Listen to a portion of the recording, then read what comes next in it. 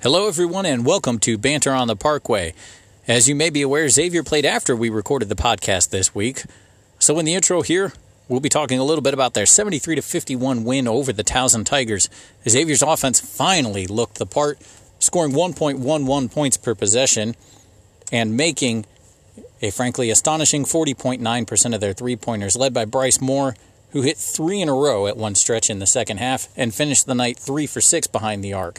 Other people knocking one down from deep were Najee Marshall, Paul Scruggs, Quentin Gooden, Dontarius James, and of course Leighton Schrand and Dahmir Bishop getting in on the action. The Musketeers were extremely effective on the offensive end, shooting 47.4%, 71.4% from the line, and grabbing 11 offensive rebounds, 34% of their own misses.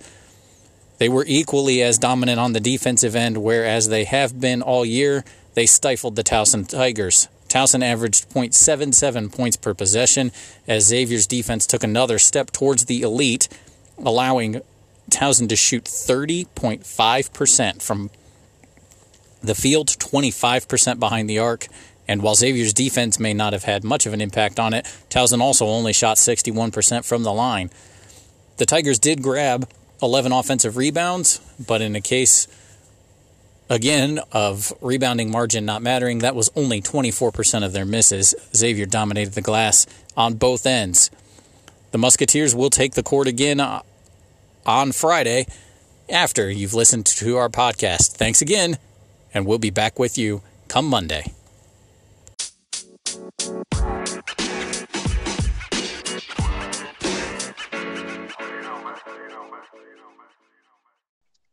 Hello and welcome to the third episode of Banter on the Parkway. I am Brian from bantersontheparkway.com, coming at you always here on Friday. And joining me is our family's answer to Jason Statham. If Jason Statham was not cool at all, Brad, how are you doing? I'm really thrilled with the decisions we've made on the intro here. This is great so far.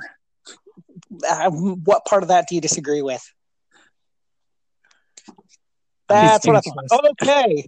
And now our other host, you know him, you love him. You probably have gotten a response from him on Twitter. That was just Travis Kelce making an obscene gesture at a referee. It's Joel. How you doing this week, Joel? Oh, I've been trying not to channel my inner Travis too much. But it's tough. It is hard in a world where everyone needs an obscene gesture made at them. It seems to not constantly be doing it. But we are all proud of you for the times you don't make obscene gestures at us, which admittedly is rarely. Okay, so I think credit for that. We are in an awkward spot this week because we are recording this, obviously, on Wednesday night, November the 20th. Xavier plays tomorrow night. By the time this episode releases, that game will have been last night. So I'll recap it really quickly. What an amazing win over Towson Xavier just picked up. And obviously, you know, the 360 dunks that Xavier scored on every time down were a highlight for me. So a perfect 20 for 20 from 3 because of the 360 dunks. Everything's better. So anyway, but wow. Going way back. Take Florida to the last media timeout. So you're really tap dancing through a minefield with that intro.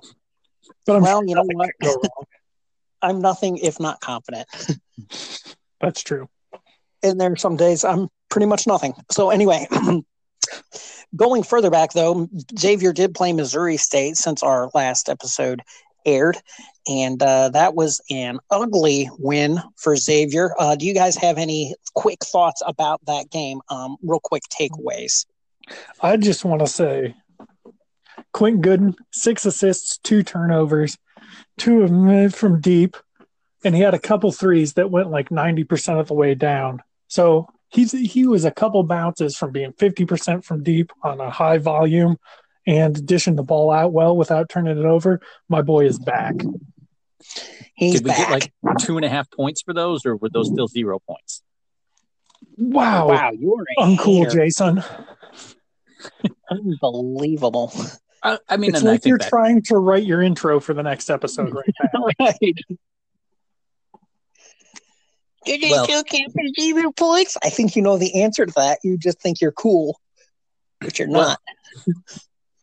This is great content, guys. And that goes to, so we were almost 7 of 23 from deep. Instead, we were 5 of 23. And that is, as we've mentioned in every article and also the dispatches that we recorded, that's not very good. And we need to improve on that in some way. Currently, our team's leading three-point shooter is Bryce Moore.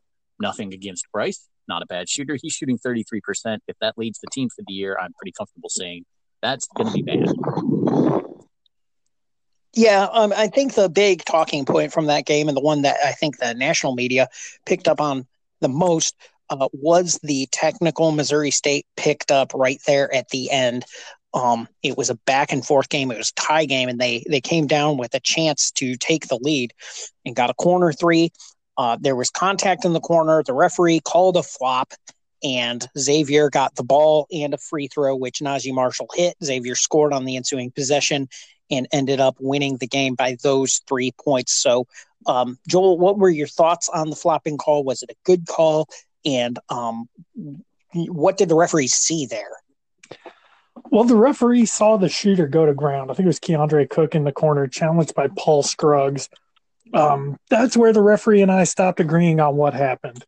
I'm as much of a homer as the next guy, but you've seen no calls given there, and you've certainly seen guys going to the line to shoot 3 free throws after what happened in the corner, because Scruggs got his shooting hand high and went through his offhand low.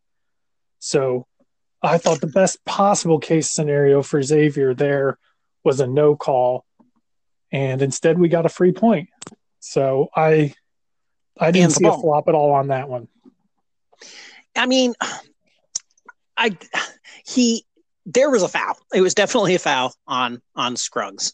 I don't know that you can know the rules of basketball and watch that play and say Scruggs did not foul him. And I love Scruggs, and he was playing hard defense, but he hit the guy on the arm while he was shooting. Cook did kind of go to the ground like a marionette with all the strings cut, but man, that is a tough call for him. And honestly, I would have felt bad for him had I had any feelings whatsoever. But by that point, Xavier had so thoroughly trampled on my feelings that I was like, cool, we win. I didn't really think about it, but it was a very rough break for Missouri State, I must say. I think this is an offshoot of something that's going to be an issue all year, because there are guys who land badly when they shoot. There are guys whose legs kick out or legs spread as part of their natural shooting motion. There are guys who embellish that a little bit against Georgetown, Trayvon Blewett. There's guys who embellish it a lot, like not Keandre Cook. And basically you're asking the ref to get his physics degree out, understand where the guy's center balance was, and if he was just watching his shot and didn't care how he landed, if he got clipped a little bit, if this is just the way he shoots, or if you buy a call. And when it starts giving away points, giving away possession, it definitely swung the game for Xavier.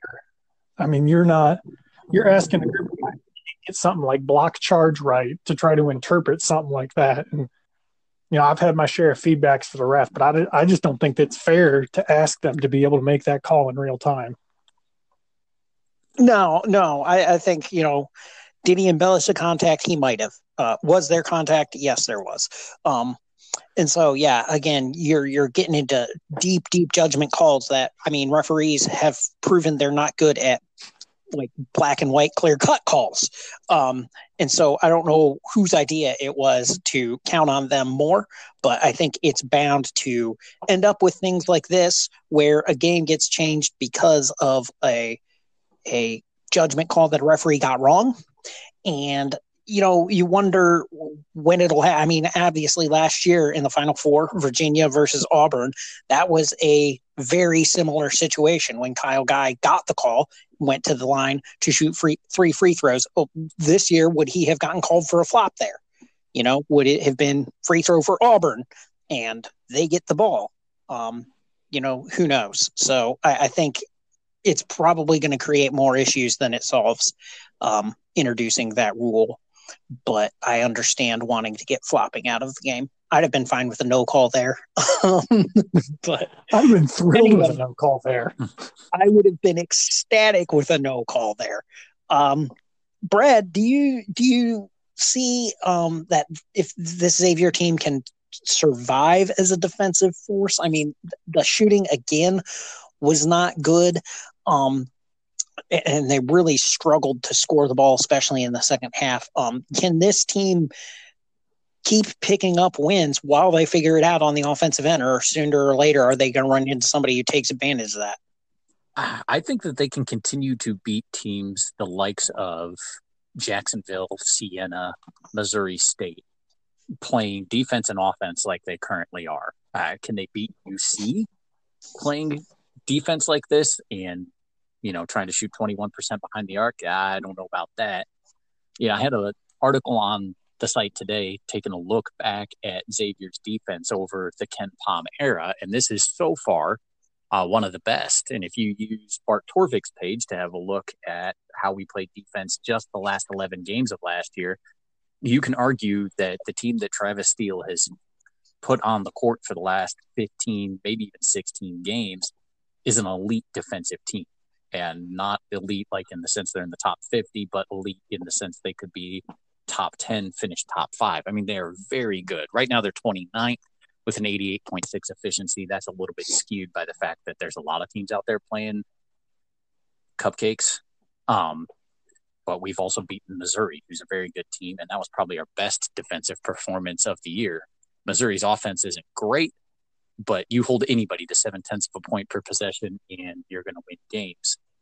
Can we survive like that? We might be able to. We don't block shots, but other than that, teams don't get second chances against us. We turn teams over on a quarter of their possessions, and teams' effective field goal percentage against us right now is 44. I mean, those are all really good numbers, and teams shoot almost as bad against us from behind the arc as we just shoot behind the arc. So normally you look at the 25.6 teams are shooting against us from deep and think, wow, that's horrendous. But then you look right across, and there's a big, deep red on Ken Pom of our 20.9%, but we're playing great defense now, not just kind of good defense, not like this defense can win a few games, but I mean defense like very, very good. I know you guys remember growing up, those Skip Prosser X-Press teams. We're turning teams over more than any Xavier team has since then, and overall our defense is better even over the last 15 games since those teams were. That's good. And it's going to win some games. Is it going to win enough? I don't know. You eventually have to score. That's good analysis right there. Yeah, thank you. I'm not seeing us just getting a free throw and then parking the bus. Shout out to all of our Spurs fans I know are listening who just hired Jose Mourinho. You don't think we're going to take nil draws all the way to the championship? I don't see it. I'm just not going to get enough points that way. Maybe draw a couple. Do it on a rainy Wednesday night in Cintas Center. That's what we're going to find out. So we opened it up because the last game was so long ago, and because we want some interaction with you, our listening audience, to questions from some of our Twitter followers. And so we're gonna address a few of those, and I think that should give us some good discussion as far as where Xavier's going. So the first one kind of comes from a tweet from at TC Gomart, guy named Tony.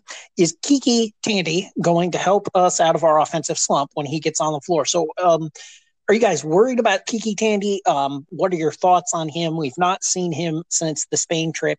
Obviously, he's dealing with a foot issue right now. So, Joel, why don't you go ahead and where are you going with Kiki Tandy here? I see a healthy Kiki Tandy as being reminiscent of a healthy Mark Lyons. When he came on as a freshman, he had taken a redshirt year because he really wanted to focus on his academics.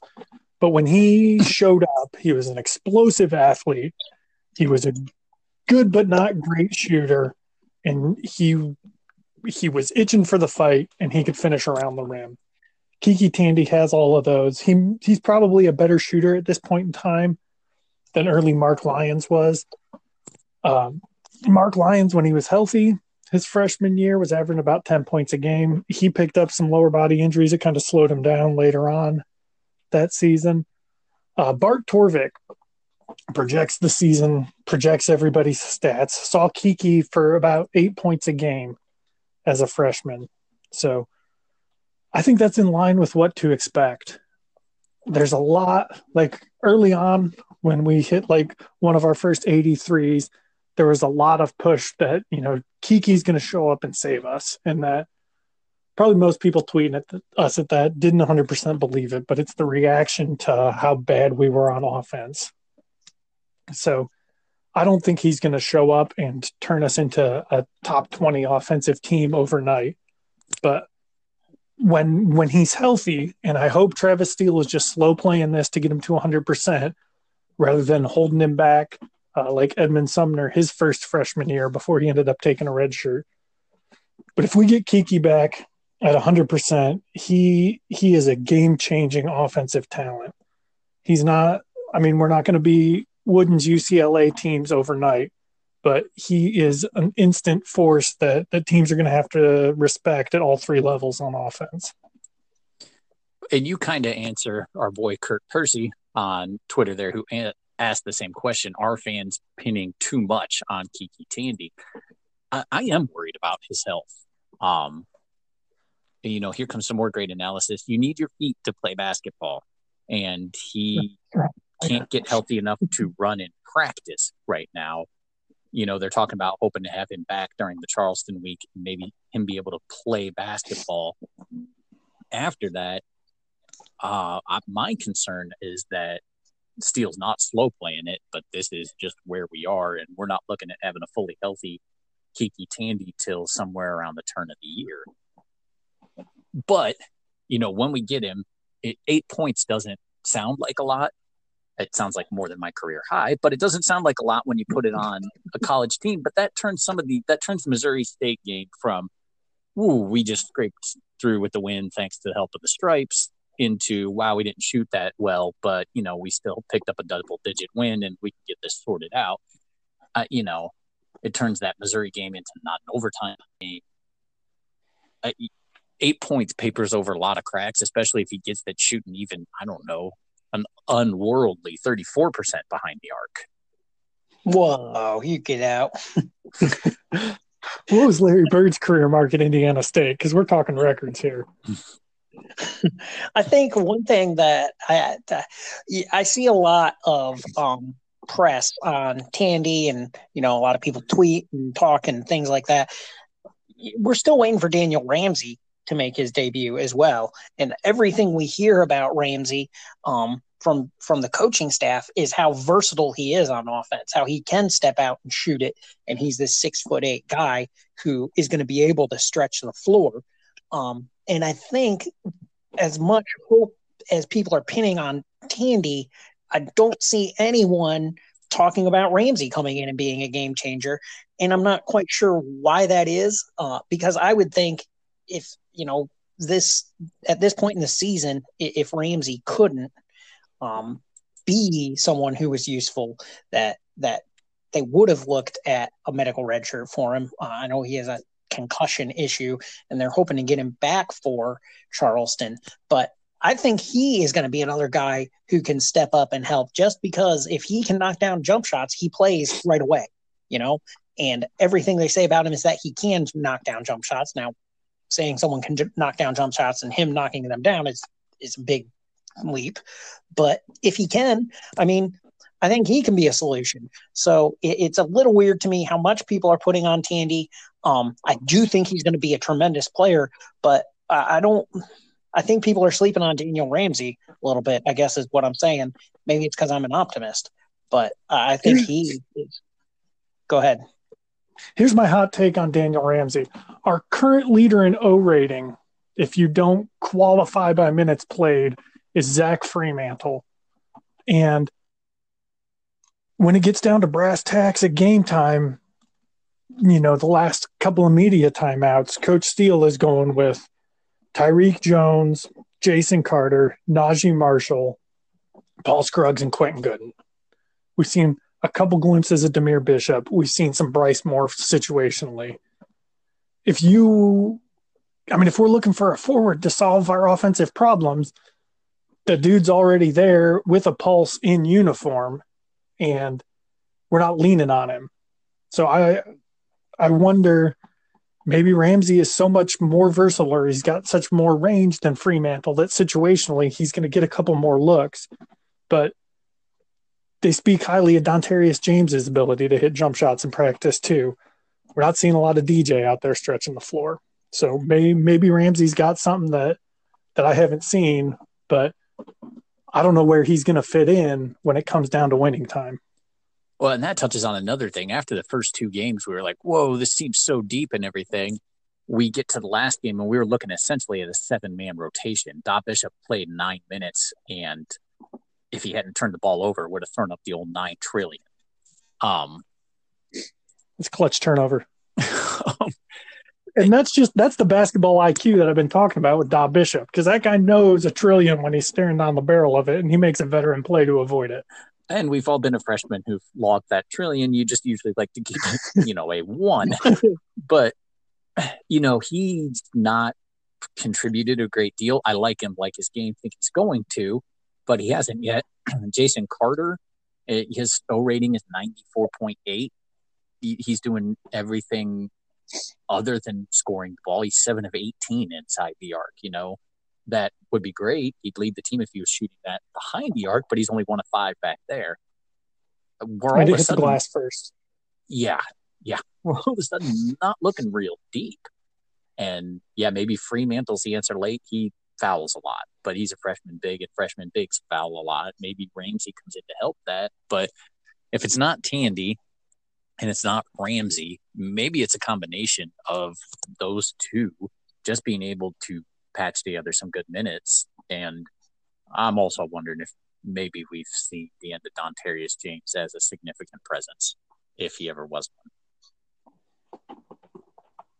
Yeah, I'm not sure we ever saw the start of Dontarius James, God bless his soul, as a significant presence. I hate saying stuff like that about kids who are just trying to play basketball, because, more power to him. He's better probably than not only anyone I ever played against, but anybody I've ever seen in person outside of a Xavier game. He's undoubtedly a great basketball player. He just can't get himself on the court here. Yeah. It's interesting that they brought him back for this year, but it doesn't seem like they have a lot more faith in him. But who knows? Maybe we've not seen the last of Dontarius James. People tried to put Larry Austin Jr. in an early grave. And I would like to think that the 19 glowing articles I wrote about him helped resurrect his Xavier career before he transferred. But who knows? So maybe I need to pull my necromancy on Dontarius James. Okay. We got a question from at XU Boston. Thank you, XU Boston. Probably you live in Boston, your name's not Boston. So anyway, what is the floor and the ceiling for this team? So Joel, what do the advanced stats tell us? Well, we talked, and by we, I mean a little bit on the dispatch about how bad Xavier is at 3-point shooting and where teams can go from there. It's hard to say how deep a team can go in a tournament because it's about matchups. But if you look at seeding, Marquette somehow pulled a 3 seed back in 2013 while shooting under 30% from behind the arc. And the way they did that was possessions. They got their extra possessions on the offensive end. They crushed the glass. They took good care of the ball. So when you're inefficient offensively, which they were mediocre as a shooting team. Their effective field goal percentage was somewhere in the 1-teens. Nationally ranked. They didn't shoot over 100% as an effective field goal percentage, but they knew they were inefficient, #analysis, and they harvested extra possessions off of that. Xavier is a much worse shooting team, but they're getting their possessions on the defensive end right now. We absolutely suffocate the defensive glass. People cannot get their own misses. And like Brad said, we turn teams over like it's our job.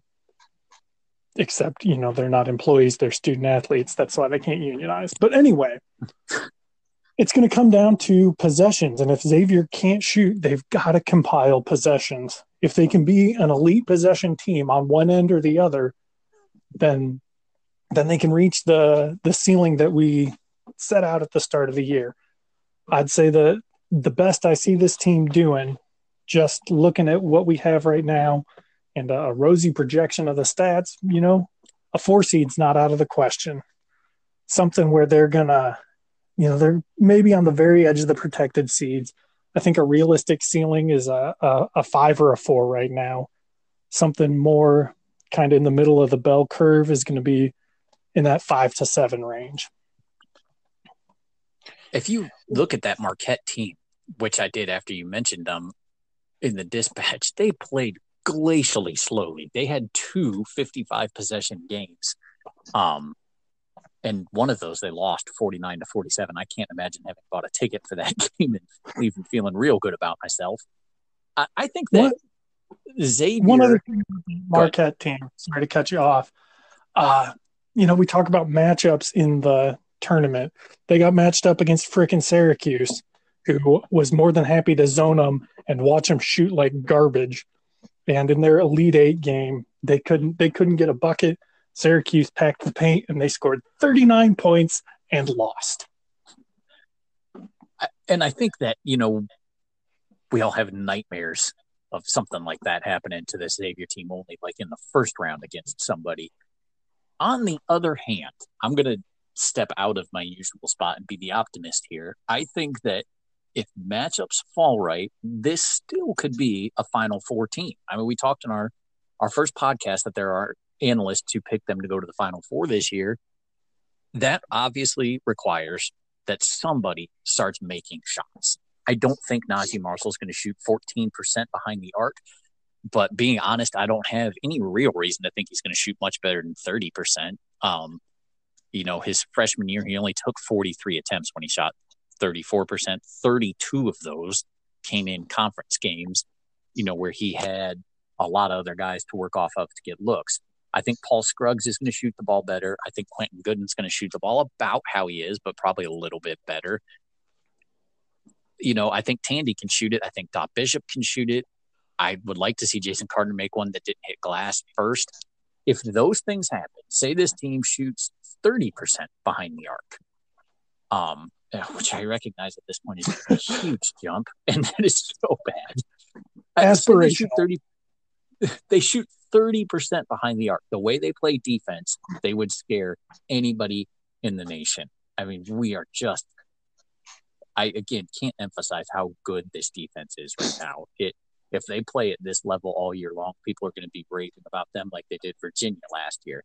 Now, Virginia last year occasionally put the ball in the air and it went through the hoop, which I've heard is ideal. We don't get a lot of outcomes like that, but again, 30% behind the arc, keep shooting 53, 54% inside the arc. I think the free throw shooting's already coming around. I'm going to look at the matchups, obviously, like we all will at the start, but there's no reason to think this team cannot make a deep run, maybe a la that Marquette team, just with stealing the possessions on the other end of the floor.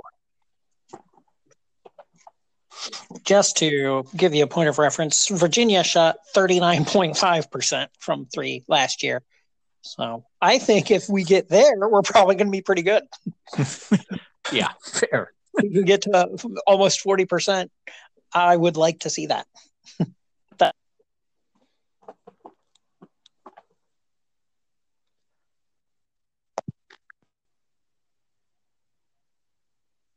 With the way they play defense so far and the way that they have been able to manufacture possessions by turning the opponent over and holding them to one shot, I just don't see this team missing the NCAA tournament. I think that even if the three-point shooting does not come around to the 40% that I'm projecting it will, I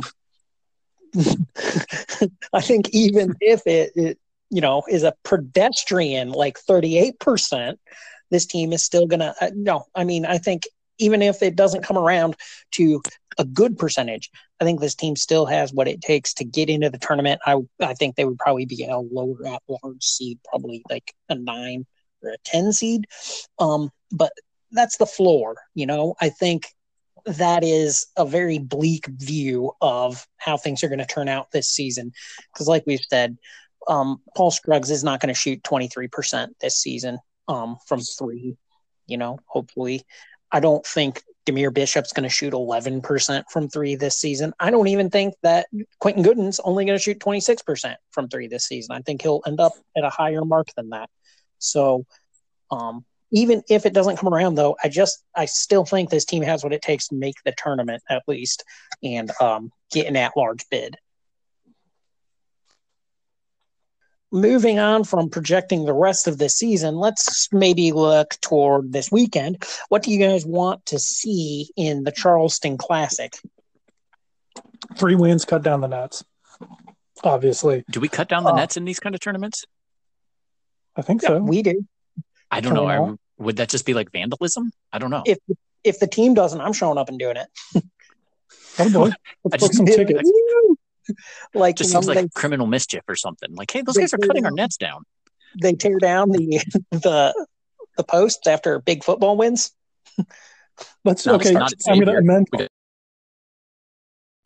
3 wins. Take their baskets with us on the flight back home. Probably not going to be carry on. We're probably going to have to check those, but just wheel them out of the gym. Be like, hey, your nets are intact. Don't even worry about it. Other than that, though, I want to see something that convinces me of this team's identity. 4 games, 3 of which we played to finance a different team's athletic budget is not enough to convince me that we're the new press Virginia. We get 3 games in 4 days, and if we're still mauling people on defense, and one of those teams is Florida, then I can be talked into this is who we are now. If we come out of here and we didn't force any turnovers and it just looked like a slog, I'll be concerned. What I want is something that tells me either A, the offense is coming around, we're going to be fine, get some rest, Joel, it's okay. Or B, defense is our new identity and we're actually good at it. Those 4 games weren't a fluke. The end of last season wasn't just us getting hot because we wanted to take Zach Hankins to a real tournament. Like, show us that this is the real deal. Run Towson off the floor with our incredible press, which, by the way, I've loved to watch, and move on and maul a couple high majors with it. Even if we don't win 3 games, if we show that our defense is who we are and we are going to ride or die with that and we can actually do that, I'll be happy coming out of the Charleston Classic, finding that out about the team. Yeah, I'd be good with that. The team that I would love to see us play, you want to like a litmus test, is to end up playing Miami. The rest of the offenses in this field really aren't that great. And Florida, I think, is the tops other than Miami, and they're 55th. Miami has a good offense. They have Jim Larinaga. I personally think he's a great coach. And they can shoot the ball, but the one thing they really do is take care of it.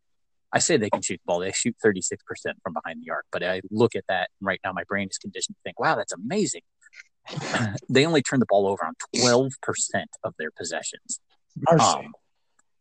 They really value the ball. Non-steal turnover percentage is 5.3%. I mean, unless you force them into making an error, which you basically can't, they're not going to make one on their own. If we play them, and even if we don't beat them, but we stifle that offense, we turn that offense over a little bit, then yeah, I would join you in thinking, hey, this is a legitimate defense we're looking at right now.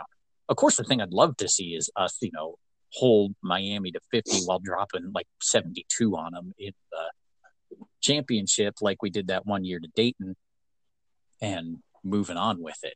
I think the frightening thing is, what if Towson gets hot and we don't? And then, there's a potential here for a bad loss to Towson. Buffalo or UConn's not a crippler, but they wouldn't be great.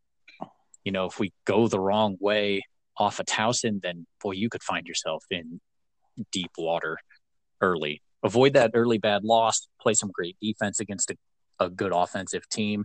And I'd be happy coming out of Charleston. Yeah, I think the thing I want to see in Charleston is Leighton Schrand.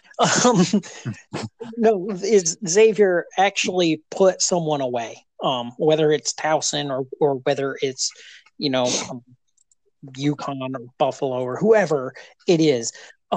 It's just, Jacksonville and Siena, they left it a little late to put those teams away, but even Jacksonville and Siena are not the same level as Towson or UConn or Buffalo. And in the two games against teams that feasibly have a chance at the tournament, they've hung around, and Xavier got up big in both games and then could not find the offensive consistently to keep the margin where it was. And so what I would like to see is Xavier get up by double digits in the first half and that just be that. Rather than get up by double digits in the first half and then go on like a 6-minute scoring drought and end up having to pull the game out right at the end. And whether that's against Towson or whoever it's against, I just want to see them put somebody away early on and keep them at bay. So instead of relying on our whole game, right? That too risky.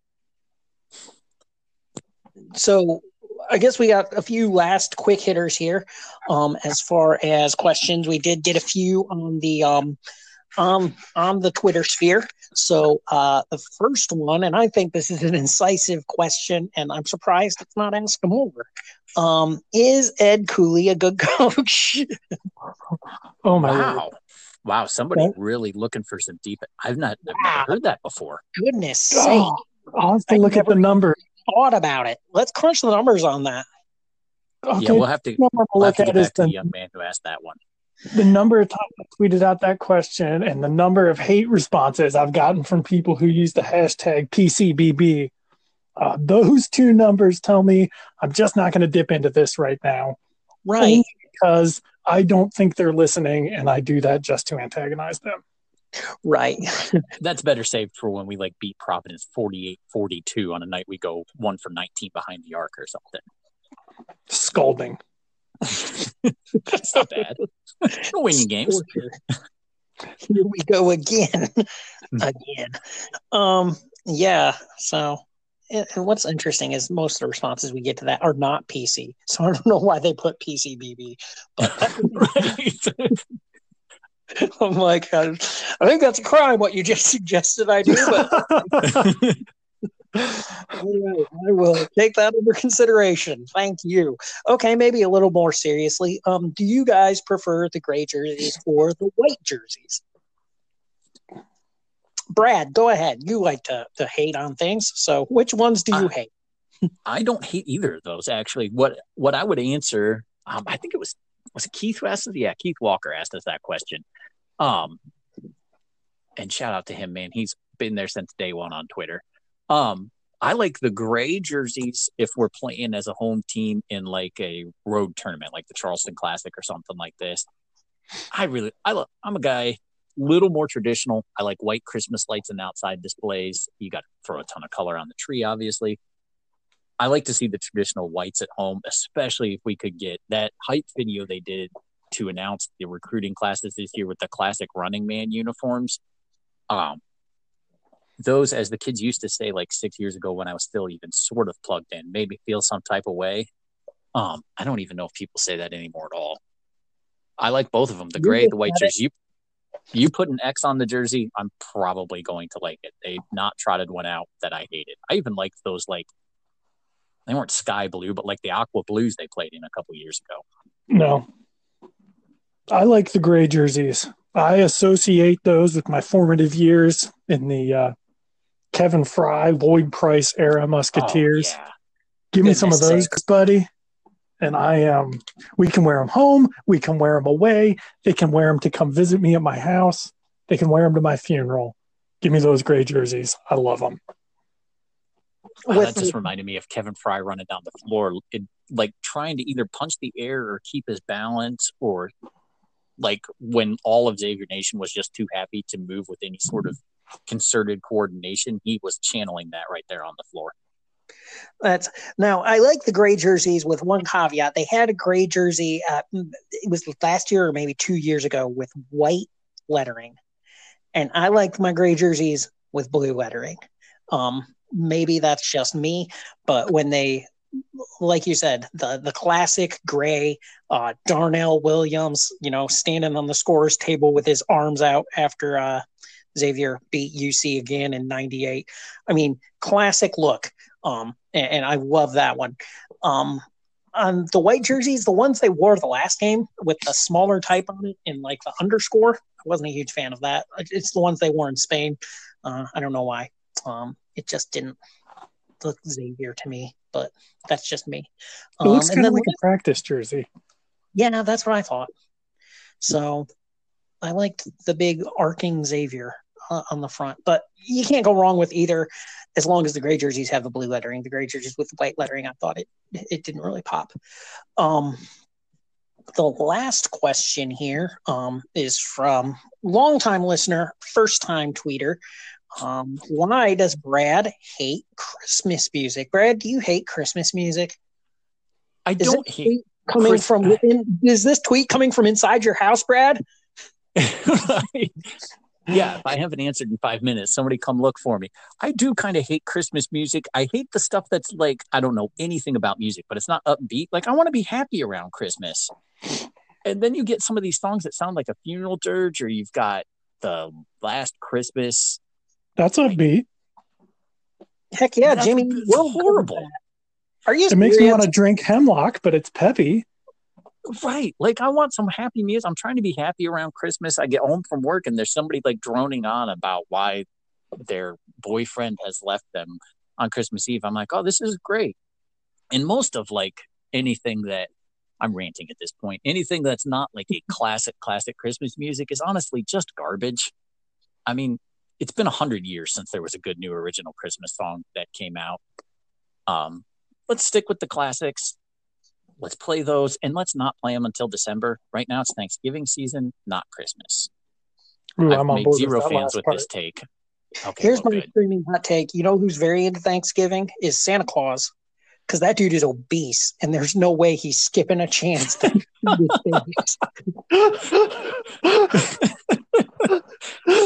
So we're going to close this out with don't play Christmas music and Santa's fat. Good. Oh man, let's just have like a couple seconds of dead air so we can cut this all out and just end with the jersey conversation. Why? Listen, this is what people tune in to hear, or possibly not. If we get less listenership on this episode, we'll know why. It's because I told Santa obese, but yeah, like Santa's gonna come after me. What's he gonna do? Sue me? Listen, Santa, this is coming from a place of love, buddy. We're just worried about your LDLs. Right. Like, you're not getting any younger, man. Like, seriously. Get some cardio in. Looking after yourself sooner or later. You know? He needs to start ripping those elbow lockout tricep extension curls. Santa hates legs. Anyway, I think that is everything we have for this week. Xavier is going to be in action all weekend, 3 games in 4 days at the Charleston Classic. Really, no matter what happens, they will play 3 games in 4 days, but hopefully we'll be in that championship game on Sunday. And we will be back after the weekend sometime with dispatches and back with our regular episode next Friday. So we hope you enjoy it. Please keep the questions coming on Twitter, and go Xavier.